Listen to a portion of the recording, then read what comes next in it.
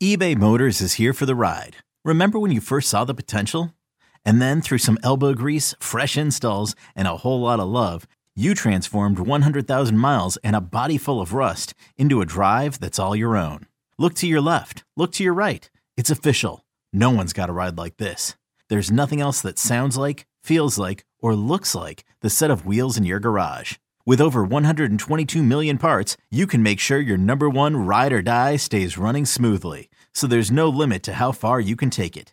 Brake kits, turbochargers, engines, exhaust kits, roof racks, LED headlights, bumpers, whatever your baby needs, eBay Motors has it. And with eBay Guaranteed Fit, it's guaranteed to fit your ride the first time, every time, or your money back.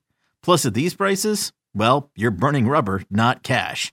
Keep your ride or die alive at ebaymotors.com. Eligible items only. Exclusions apply.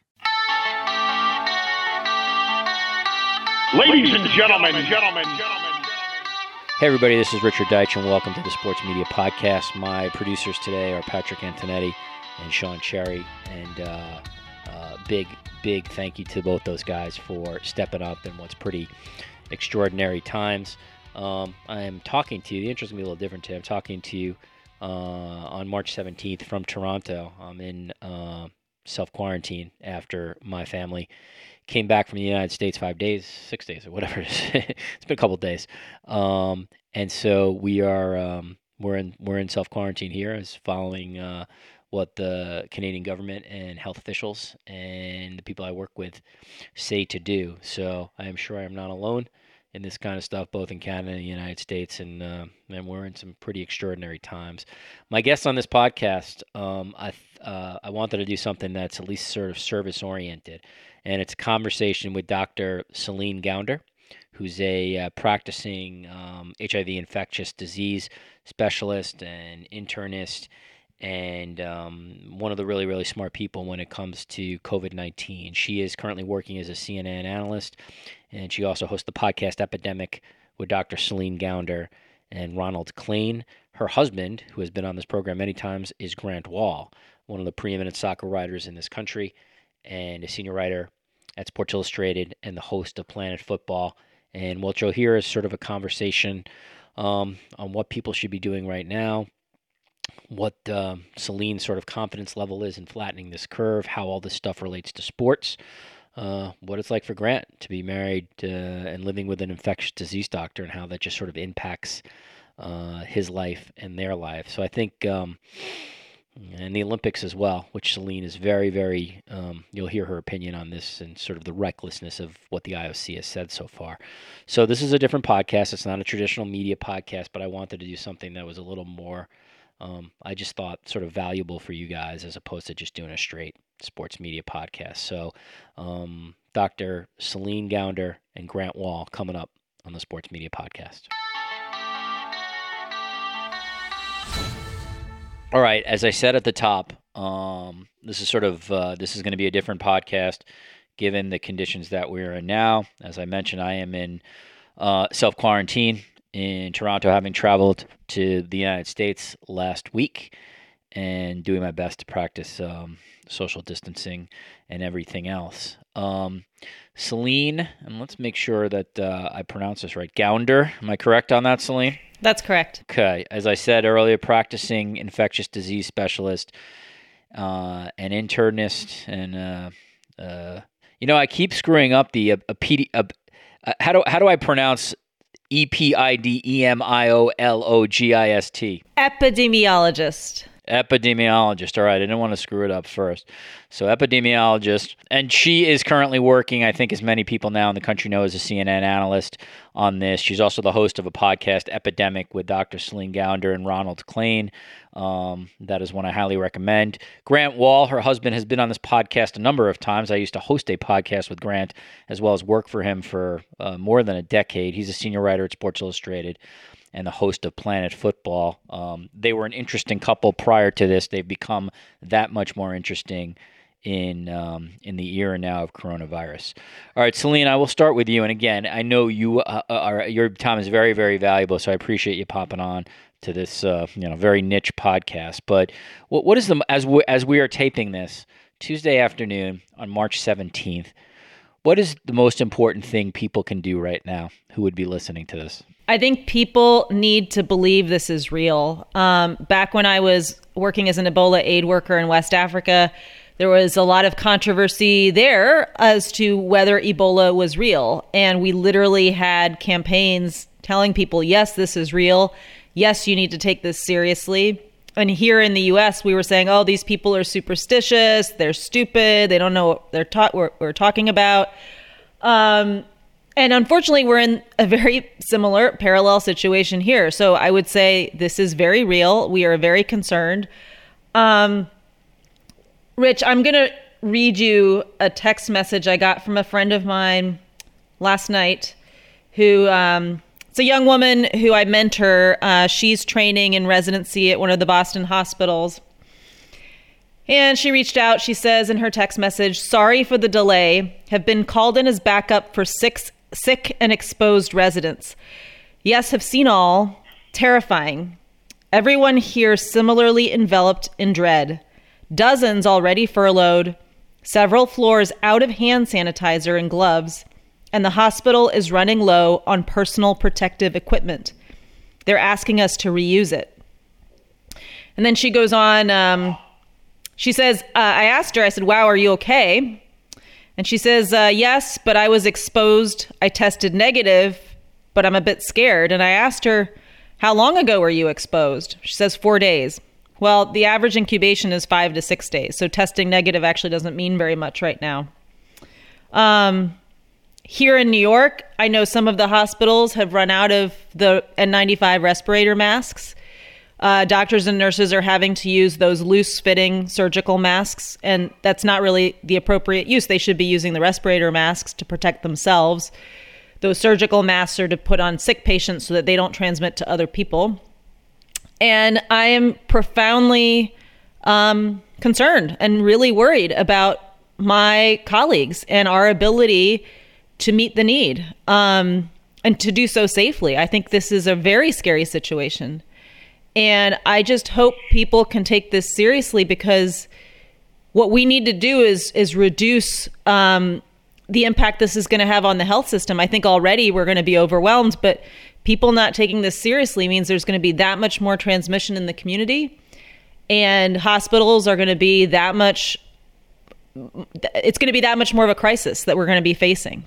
Yeah, what really scares me, I mean, a lot of things sort of scare me. What scares me, but what I think scares me the most is one, the potential for our medical people to be exposed to this, and then two, and I think this is a real thing too, the sort of the mental stress on the same medical people, which is not often discussed about, but you're going to have doctors and nurses and public health people putting in endless hours. So they're not going to get proper sleep. Their probably diet is not going to be great. And then they have a potential to contract this. One more for you, Celine, and then I'll get to Grant. And that is, I'm a little removed being in Toronto, but obviously I have access to all the American news channels, and I can certainly read stories from different cities.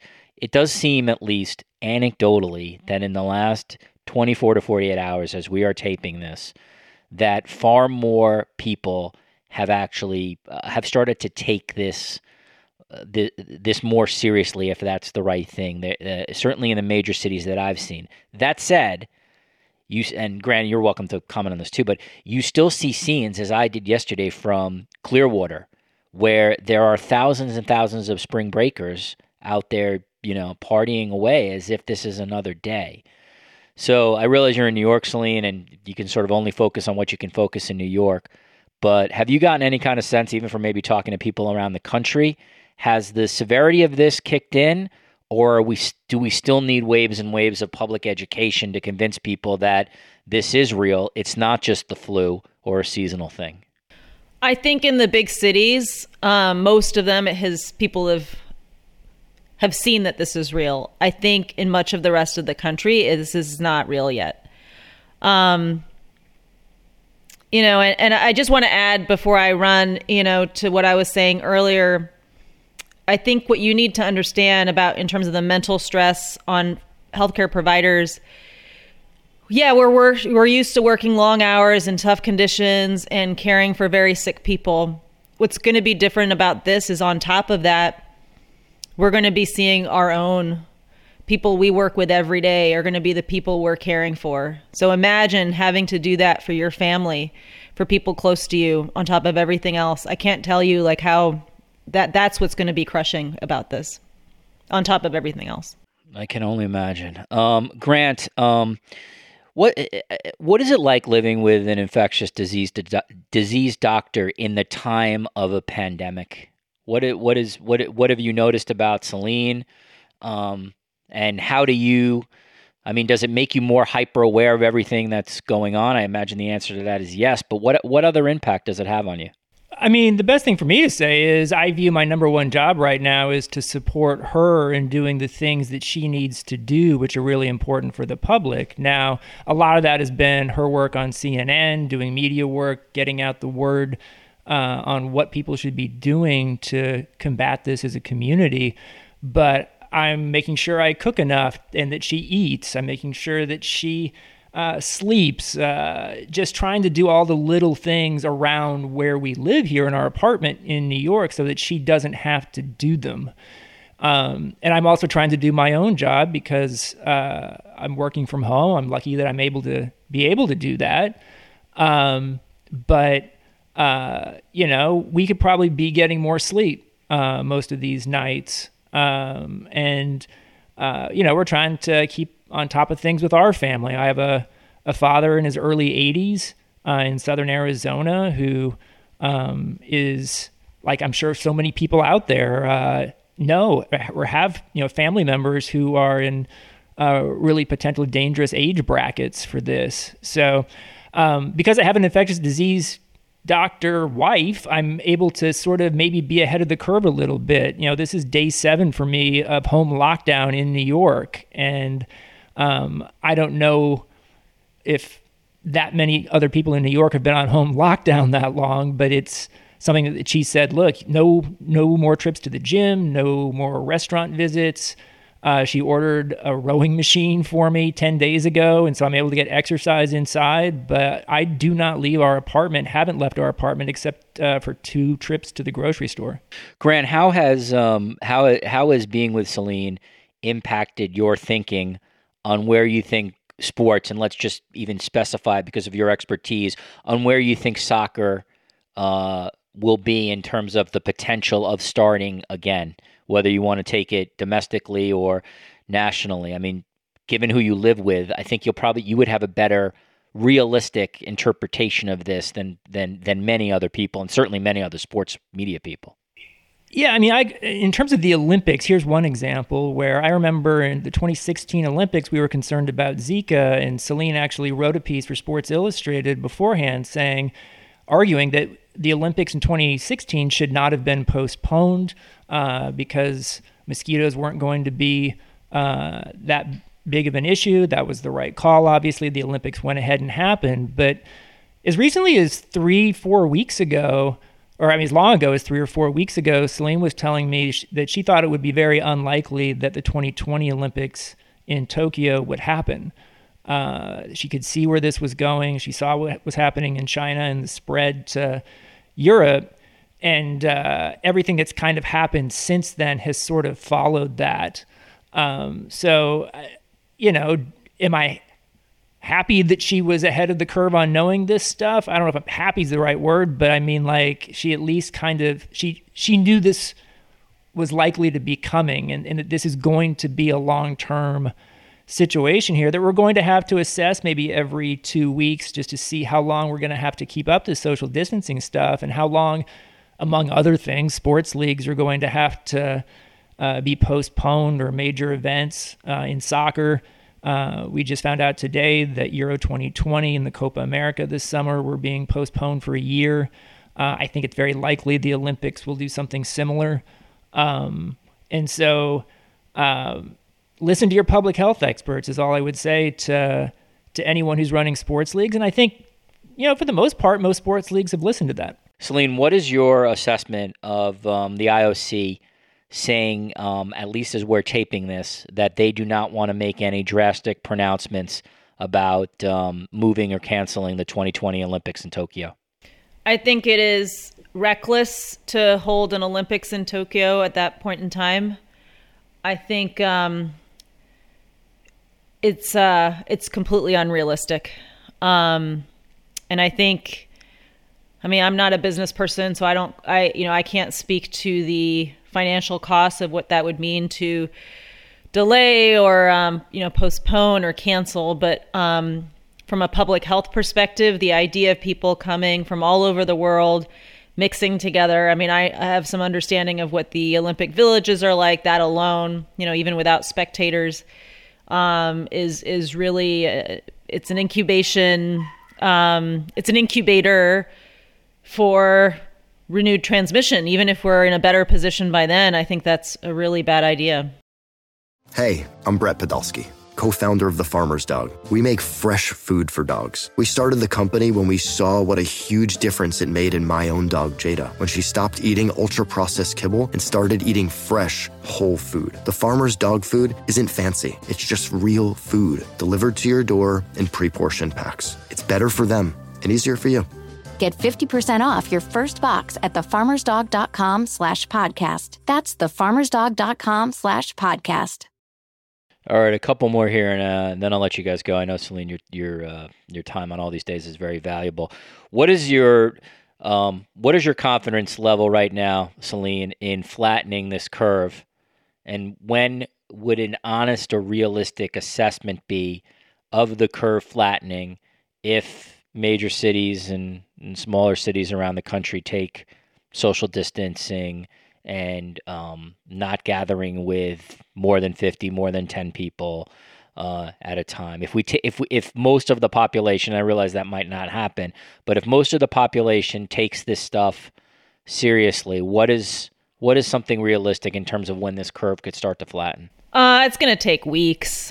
We're still in the exponential phase of this. So even if the measures are working in, say, 2 weeks, I would anticipate numbers are still going to be going up. If you go back and look at data from the 1918 Spanish flu, and you look at different parts of the country that did this and that didn't do this, and remember, we were much less urban, we were much less connected at that point. So it was more possible to be, your own community, somewhat independent of other places, relatively speaking.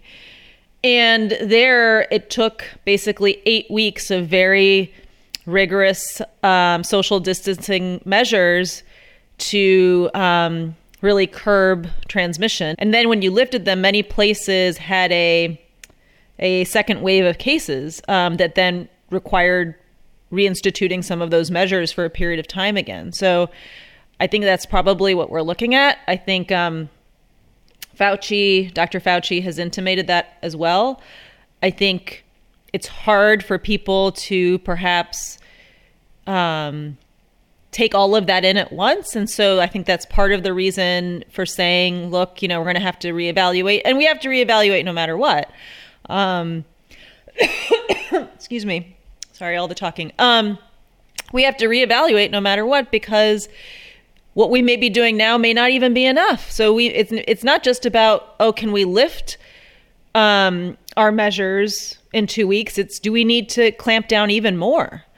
And I think, unfortunately, truly flattening the curve the way other countries have done, I don't know that we can even do what South Korea has done, which was pretty amazing. I think the real question is, how much are we going to be worse than Italy, or are we on par to be Italy? And I think realistically, that's what we're facing now. Wow. All right, last one, and we'll start with Grant, and then we'll end with Celine, because your sort of perspectives will be different on this. Grant, it's my thought that this will sort of profoundly change sports forever. Even if we go back to, for lack of a better word, normalcy, I think people for a long time are going to think a little bit about, do I go to games? Do I sit in crowds with this many people? If you're an athlete, what kind of contact do I have with people in terms of handshaking and hugging and everything else? I just think that it has to psychologically, even if we get back to a little bit of a normalcy, it has to impact all this. I know I'm asking an impossible question here, but what do you foresee in this whole idea of how sports may fundamentally change? Once this knock on wood, once this passes. Yeah, it's a great question, and I've always thought it's good to say I don't know if I don't have an answer. I just don't know, and part of me thinks that after going a long period without having sports, that we'll find a great amount of joy whenever we do have it again, and hopefully use this experience, however long it takes, to think about what's really important and how we need to be better prepared for global pandemics as a society, not really in a sports context, but also to take this stuff seriously and and make sure our leaders are prepared, make sure they're accountable, make sure that all of us look at this as trying to do what's best for our community. This is a really divided country, and I hope we can come together and fight this, because that's the only way that we'll minimize the damage, which already looks like it's going to be extremely extensive and take a lot of lives. Celine, do you think, are we ever going to, is the new normal basically maybe approaching sports in a different way, particularly in big crowds, or is it realistic to think 2 or 3 years from now that people will go to a baseball game or a football game with 50,000 people and it will be the same as it was 2 years ago, 3 years ago? I do think it would actually be a good thing if this led us to reconsider how we do certain things. Not necessarily sports, though. I think it should be something I think we should consider whether we should be working maybe more from home more. If you look at the impact on transportation and pollution, you can have a real impact on that kind of thing. And it's actually very good for working families to have those kinds of those kinds of flexible working options. So I think that's really important. I think also how we deliver medicine. Can we do more of that remotely? Can we loosen up some of the nonsensical state to state restrictions, just nationalize, how we regulate medical licensing and things around that, so that this is more feasible to do. I think those are important things. I do think the new normal is that, for a whole host of reasons, some of it is globalization, some of it is climate change and impacts on the environment. We know this, we've already seen it over the last few decades. Pandemics, epidemics are occurring more and more frequently. That is going to continue to be the case. And unfortunately, we still haven't seemed to have learned our lessons from the last two experiences, namely, I should say 3 experiences with Zika and Ebola and H1N1 flu. And really, those should have been warnings as to how we should be better prepared. This is not a situation where you do a one-time injection of funding, you address the issue, and then you defund. This is something, it would be like saying, okay, we have no military, 9/11 happens, now let's build up a military for a year or two and then get rid of the military. That's been the approach, and that is a completely nonsensical, ineffective way to be dealing with these issues. Yeah, that's really well said. Dr. Celine Gounder is a practicing infectious disease specialist. She is currently working has many jobs. In fact, is a CNN on-air analyst right now. She also hosts the podcast Epidemic with Dr. Celine Gounder and Ronald Klain. Find that on iTunes. I think it's probably one of the most listened to medical podcasts in the world right now. She was joined by someone I know for a long time, a colleague who I respect tremendously, Grant Wahl, senior writer at Sports Illustrated and the host of Planet Football. They are married and they are living pretty interesting lives. I cannot thank you guys enough. Grant, please make sure Celine gets rest and sleep. We really need her to be on her game over the next couple of months. Quite frankly, if you're not on your game, Grant, I don't care. But I need Celine to be absolutely on her game for all of us. I can't thank you enough. I'm thinking about both you guys and wishing you nothing but the best of health heading forward. Thanks so much today for joining me on the Sports Media Podcast. All right, back after talking with Celine and Grant, and I cannot thank them enough for their time. It's a very, very busy time for Celine, as you can imagine. Head to the archives if you're interested in sports media conversations. The last podcast we did prior to this was with John Orand on Tony Romo and that Breaking the Bank contract and all the impact of that. And then just go down the list of our interviews. We did Tiffany Green and Megan McPeak, who are two pioneers, two women of color in broadcasting, both play-by-play, which sort of makes them incredibly unique in the business. Jamie Little and Shannon Spake on covering the Daytona 500, covering Kobe Bryant with Howard Beck and Tim Kawakami. And back in January, where the world is a lot different, we did the producer and director of the Super Bowl, basically how one produces and directs the Super Bowl. So head to the Richard Deitch, the Sports Media with Richard Deitch page, leave us a review, 5-star review if you can. It helps, keeps the podcast around. Again, my thanks to Patrick Antonetti and Sean Cherry for stepping up huge on this one. Thanks to everybody at Cadence 13. I hope they're safe. Chris Corcoran, Spencer Brown, John McDermott. We will see you again very soon on the Sports Media Podcast.